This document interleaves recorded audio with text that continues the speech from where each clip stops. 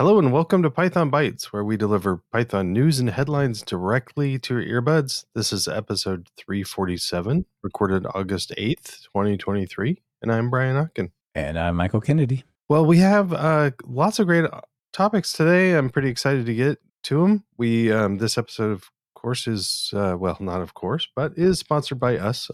So if you'd like to support the show, you can support us on Patreon or check out one of Michael's many courses or my other podcasts, or you know how to support us. So they know the deal. Yeah. Brian, let me throw one more in there for people. Okay. If you work for a company and that company is trying to spread the word about a product or service, pythonbytes.fm/sponsor. I can check that as well. Recommend that to their marketing team. Definitely. And if you are listening and would like to join the show live sometimes, just check out pythonbytes.fm/live, and there's info about it there. Why don't you kick us off, Michael, with the first topic? Here we go. Let's talk. I'm going to do a lead in here to basically all of my things. Freddie, I believe it was Freddie. The folks behind Lightstar, LITE Star, is a async framework for building APIs in Python. It's pretty interesting, similar but not the same as Fast API. They kind of share some of the same Zen. Now, I'm not ready to talk about Lightstar. This is not actually my thing. I will at some point, probably. It's pretty popular, 2.4 thousand stars, which is cool. But I'm like, let me learn more about this. Like, let me see what this is built on. And so I started poking through. What did I poke through? Not the requirements, but the poetry lock file and PyProject and all that stuff. And came across two projects that are not super well known, I think. And I kind of want to shine a light on them by way of finding them through Lightstar. So the first one I want to talk about is async timeout. And I know you have some stuff you want to talk about with context managers. And this kind of lines right up there. So this is an async IO compatible, as in async and await keywords, timeout class. And it is itself a context manager. Not the only way you could possibly use it, I suppose, but it's a context manager. And the idea is you say async with timeout, and then whatever you do inside of that block, that context manager, that with block, if it's asynchronous and it takes longer than the timeout you've specified,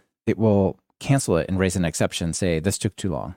Right? Maybe you're trying to talk to a database and you're not sure it's on, or you're trying to call an API and you don't want to wait more than 2 seconds for the API to respond, or whatever it is you're after. That's what you do, is you just say async with timeout, and then it manages all the nested async IO calls. And if something goes wrong there, it just raises an exception and cancels it. That's really pretty cool. Isn't that cool?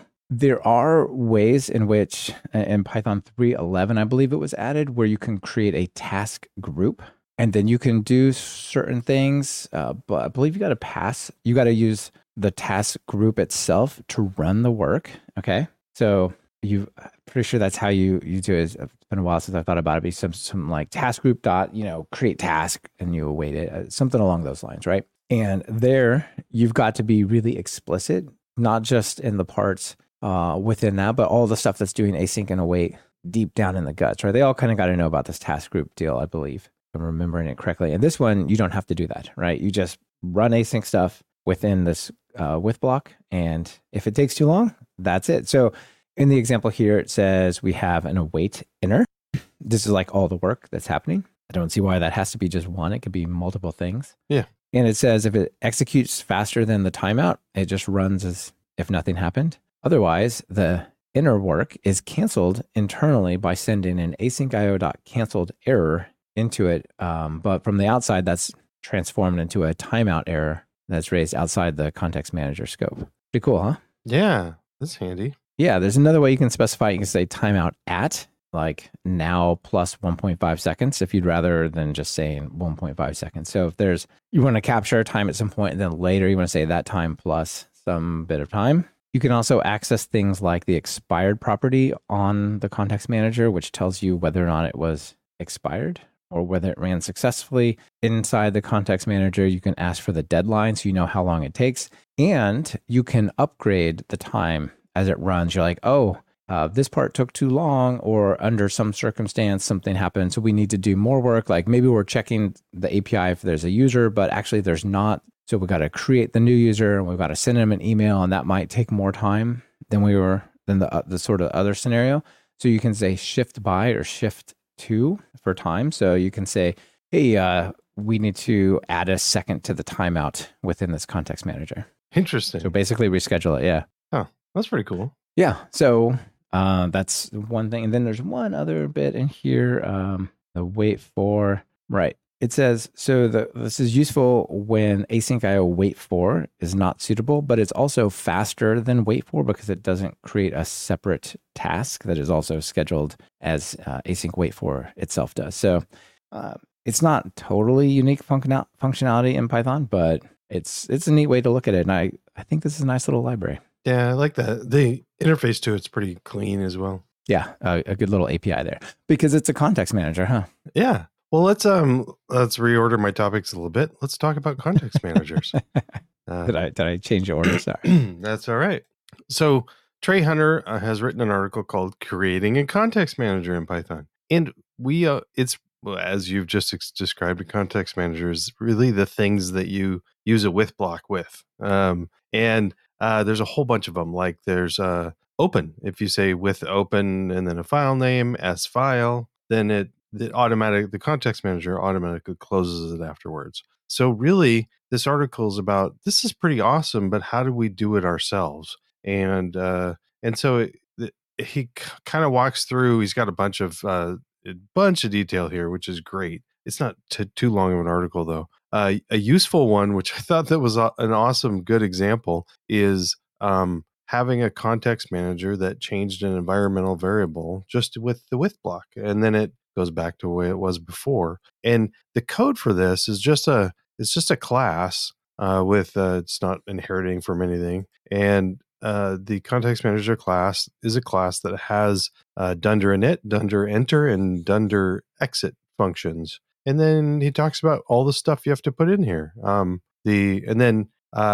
In your example before, you said as like with the timer as CM or something, so that you could access that to see values afterwards. So Trey talks about how do you get the as functionality to work, and really it's just you have to return something, and then there's enter and exit functions, and there's how do you deal with all of those?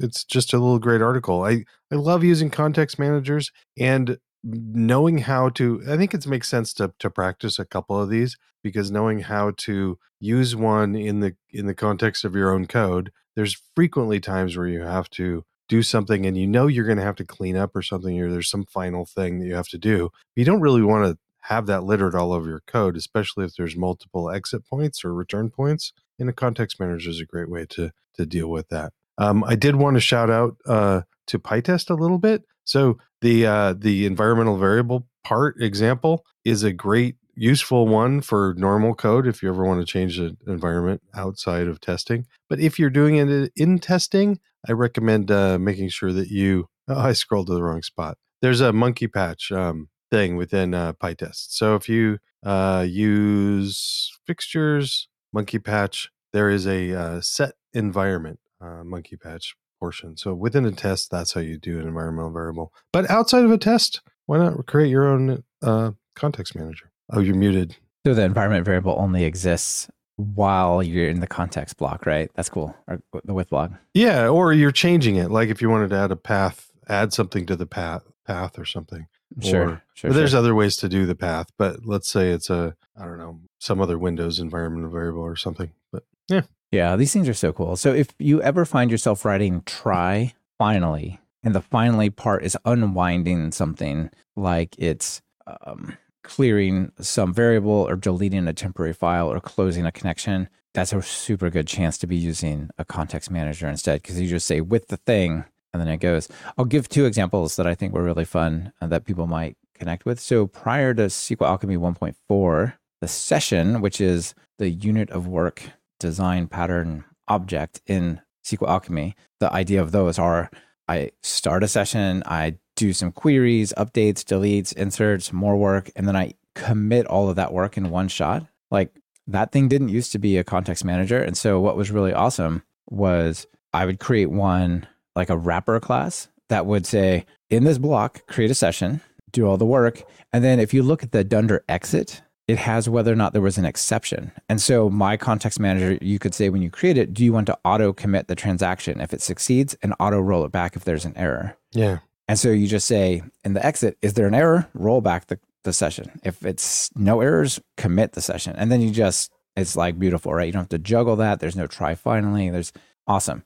Another one to put it in something sort of out of normal scope, maybe for people, like the database one might be something you think of. This is a great colors. Way. Yeah. Dude, Colorama. So if you're using something like Colorama, where you're like, I want to change the color of the text for this block, right? So there's all sorts of colors and cool stuff. It's like a lightweight version of Rich, but just for colors. You can do things like print foreground.red, and it'll do some sort of, every bit of text that comes after that will be red or whatever. So you can create a context block that is like a colored block of output. And then there's a reset all, style.reset all you can do. So you just, in the open, you pass in the new color settings, you do all your print statements and whatever deep down. And then on the exit, you just say print style.reset all out of Colorama, and it's undone, like the color vanishes. Or you capture what it is and then you reset it to the way it was before, or something along those lines. So anyway, I really like this, that kind of stuff, right? People maybe don't think about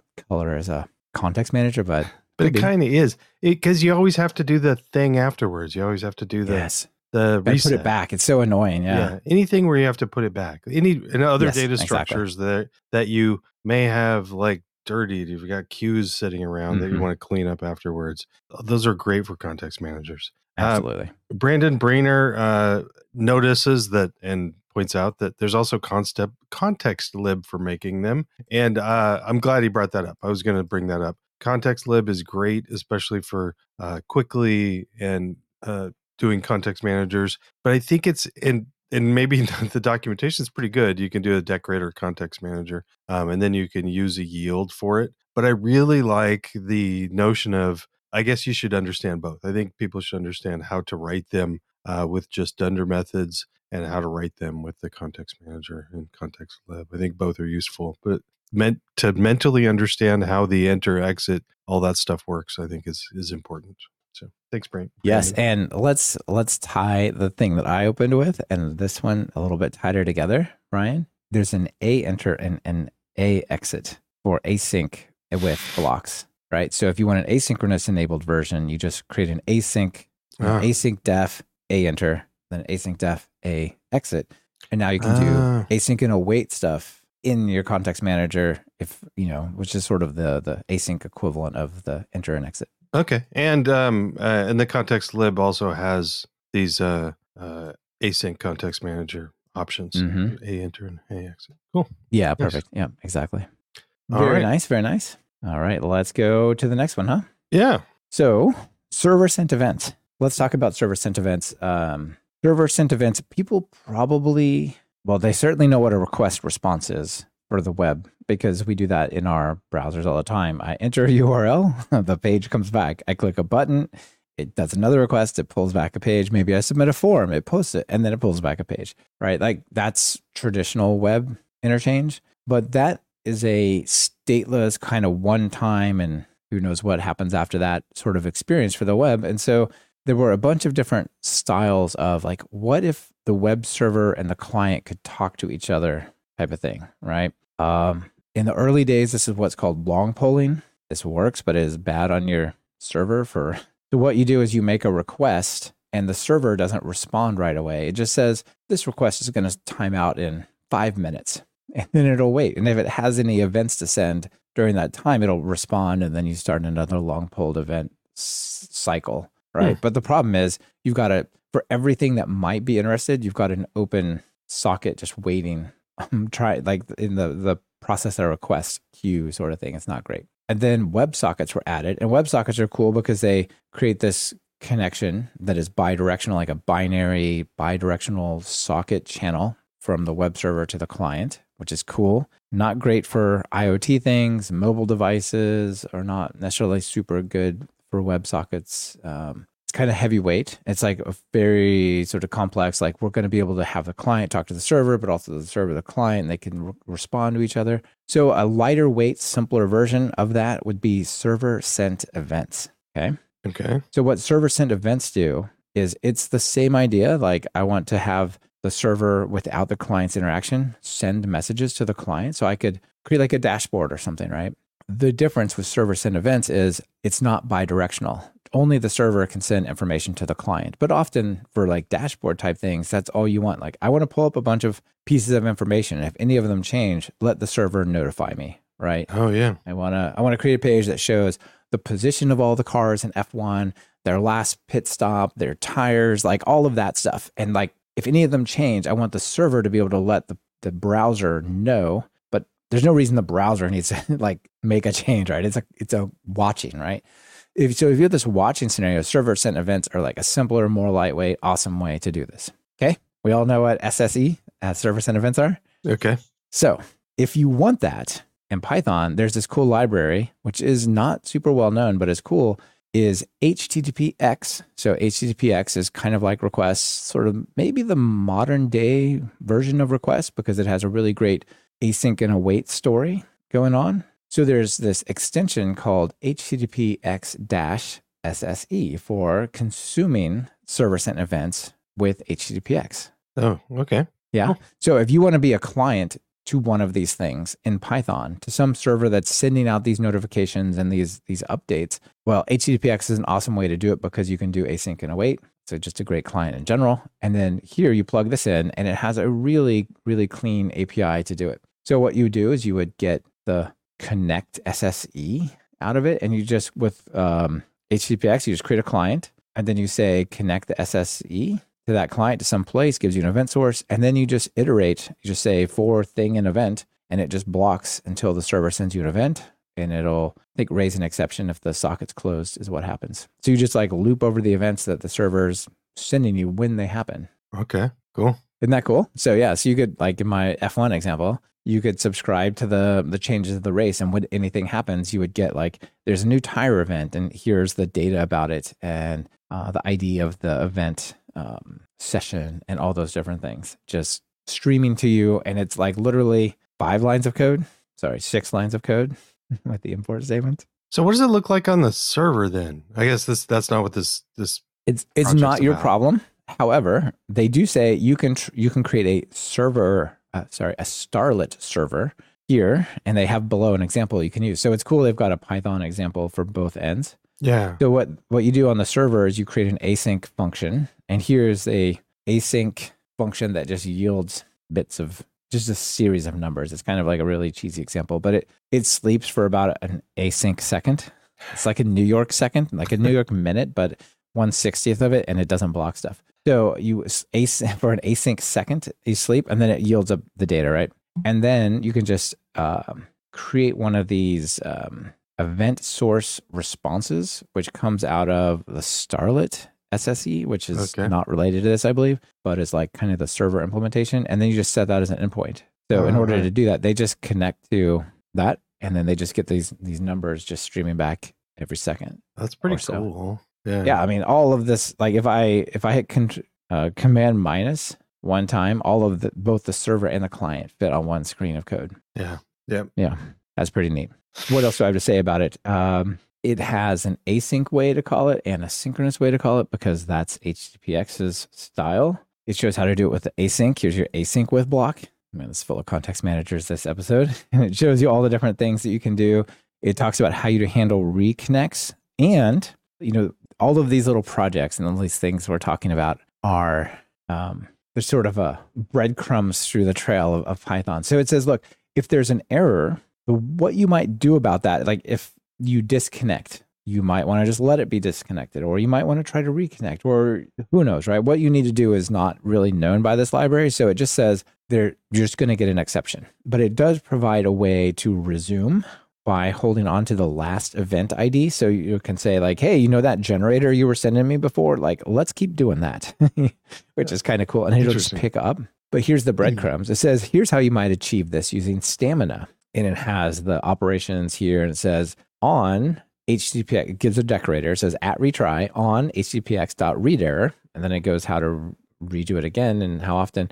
So Stamina is a project by Hinnick that allows you to do asynchronous retries and all sorts of cool stuff. So maybe something fun to. Have we talked about stamina before? I don't believe we have. I Have we? don't think we have. We'll have to. I don't remember it either. But it's So pretty anyway, yeah, there's a lot of cool stuff in here, right? Yeah. And yeah, so people can go and check this out. But here's the retrying version. You can see an example of that where it just automatically will continue to keep going. So pretty cool little library here, HTTPX-SE.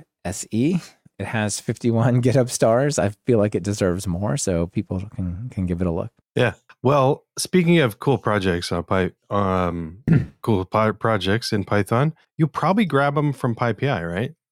Of course. Do a pip install. And let's take a look at Stamina, for instance. In a lot of projects, one of the things you can do, you can go down and on the left-hand side, there's project description, release history, download files. Everybody has that. All of them have that. But then there's project links. And these change. They're different on different projects. So Stamina's got a change log and documentation and funding and source. And they all have like icons associated with it. So I don't know what we have. If we go to source, it goes to GitHub. Looks like funding. It's a GitHub sponsors. That's pretty cool. Documentation. I'm looking at the bottom of my screen. Documentation links to stamina.hinic.me. Okay, interesting. Changelog. Anyway, these links are great on projects. Let's take a look at, but they're different. So textual just has a homepage. Okay. HTTPX has changelog, homepage documentation. PyTest has a bunch also. Also, it has a tracker. That's kind of neat.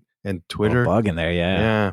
So how do you get these? So if you have a project, it's really helpful to put these in here. And so there's Daniel Roy Greenfield wrote a blog post saying PyPI project URLs cheat sheet. So basically figured all this stuff out. It's not documented really anywhere except for here, but it's in the warehouse code. And the warehouse is the software that runs PyPI. And I'm not going to dig through this too much, but basically it's the trying to figure out what the name that you put in for a link, and then which icon to use if that's it. So there's a bunch of different icons that are available. And anyway, we don't need to look at that too much because Daniel made a cheat sheet for us. So he shows a handful of them on his post. Also a link to where they all are. But then what it is you've got project URLs in your PyProject TOML file, and it just lists a bunch of them that you probably want,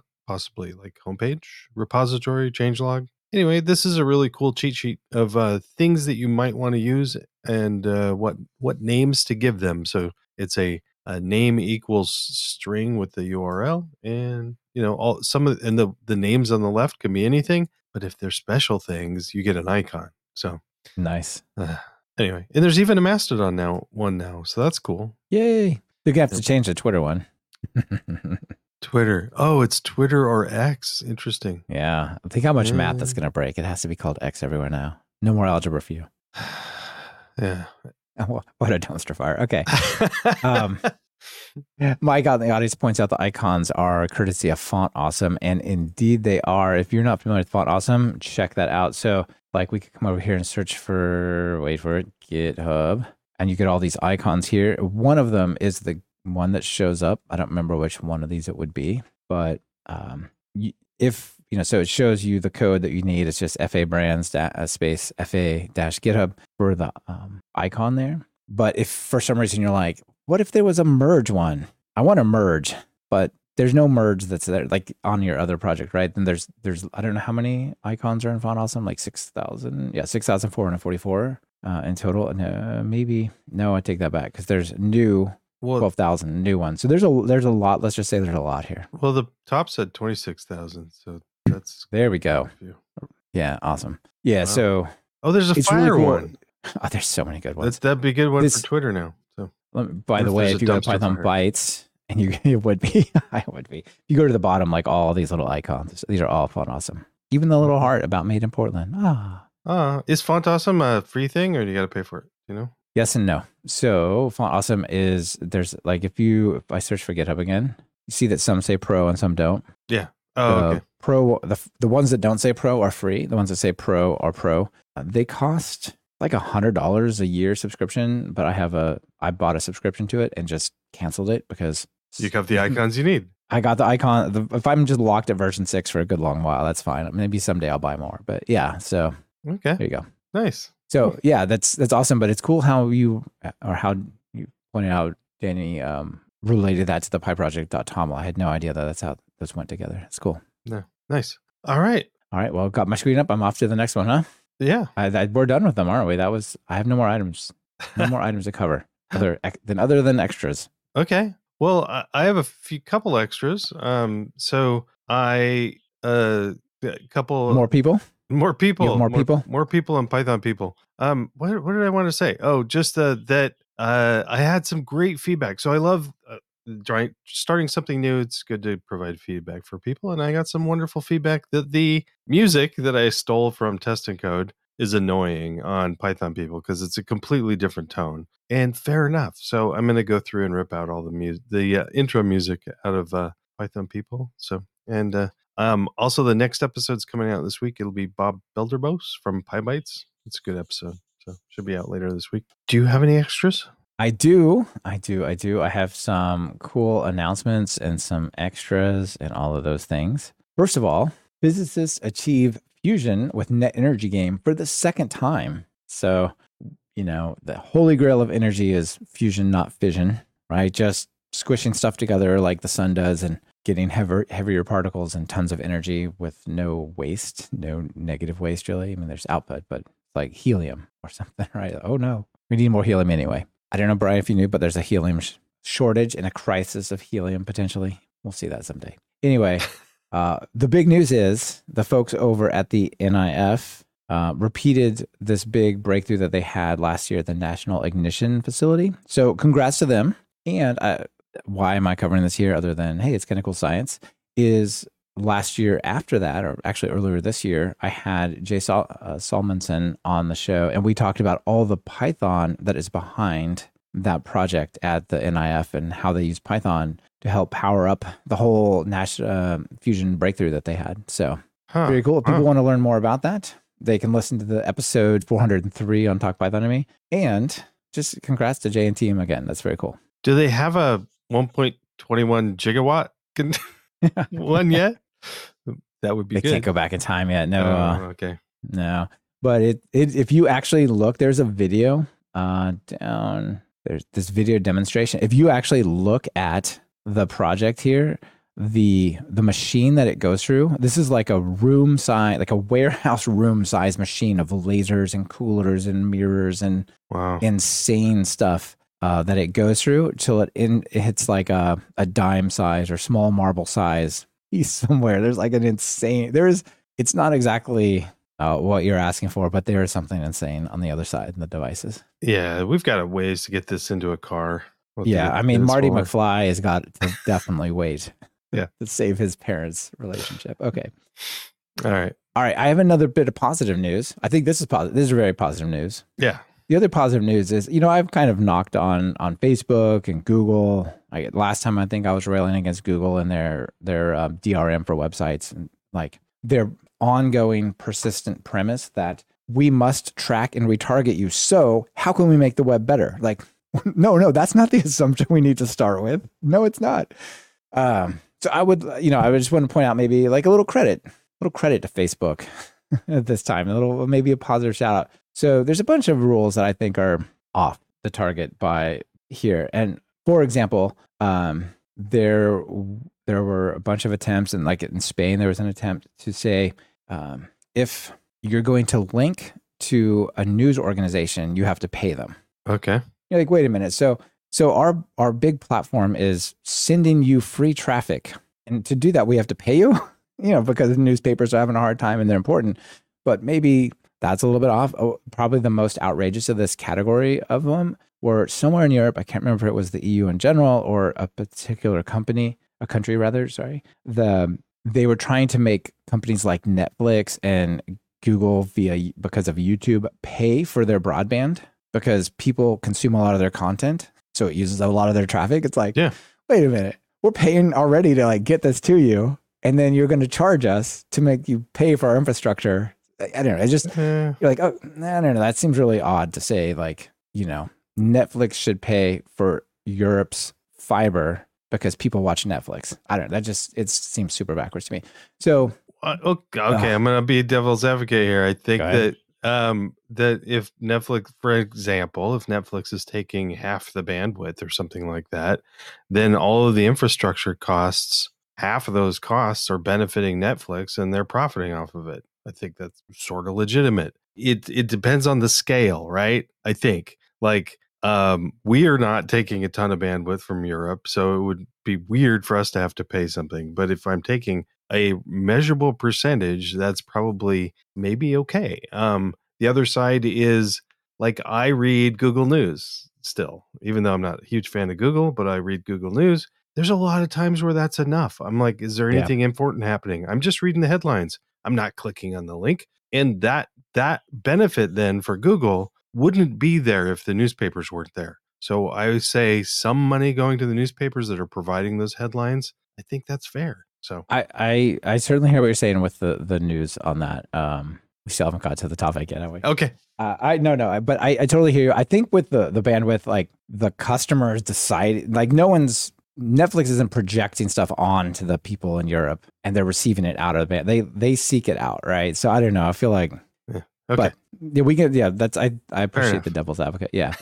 Okay, what was the and Google News? So here's the news though. Facebook and more generally Meta is protesting a new Canadian law obliging it to pay for news that if my mom shares an article, say my mom was Canadian and she shared an article to some news thing, the Canadian Post or whatever, then on Facebook, then Facebook would have to pay the Canadian Post because my mom put it there. So they're protesting it by no longer having news in Canada. Like news doesn't exist in Canada now. On Facebook or Instagram. Yeah. So if my mom tried to post it, they would just go like, that can't be posted. Oh, well, that's weird.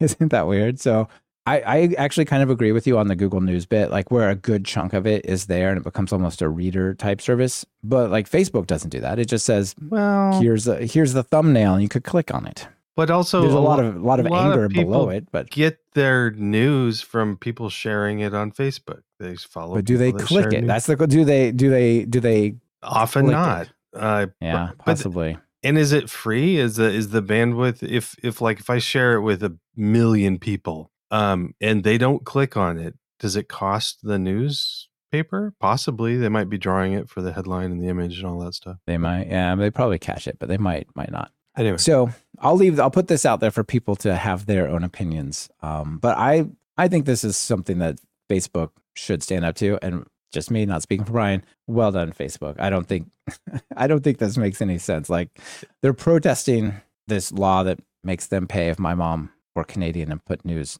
into her feed. Yeah, and I'll just say, way to go, Canada. I like it. Awesome. All right, cool. That's it for all the items I got. You covered yours, right? Yes, I did. So let's do something funny before we get into fisticuffs. So no, never. So, well, you want to talk about fisticuffs. So let's see the joke.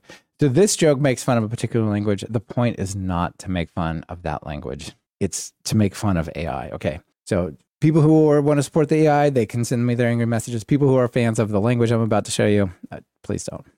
Not about that.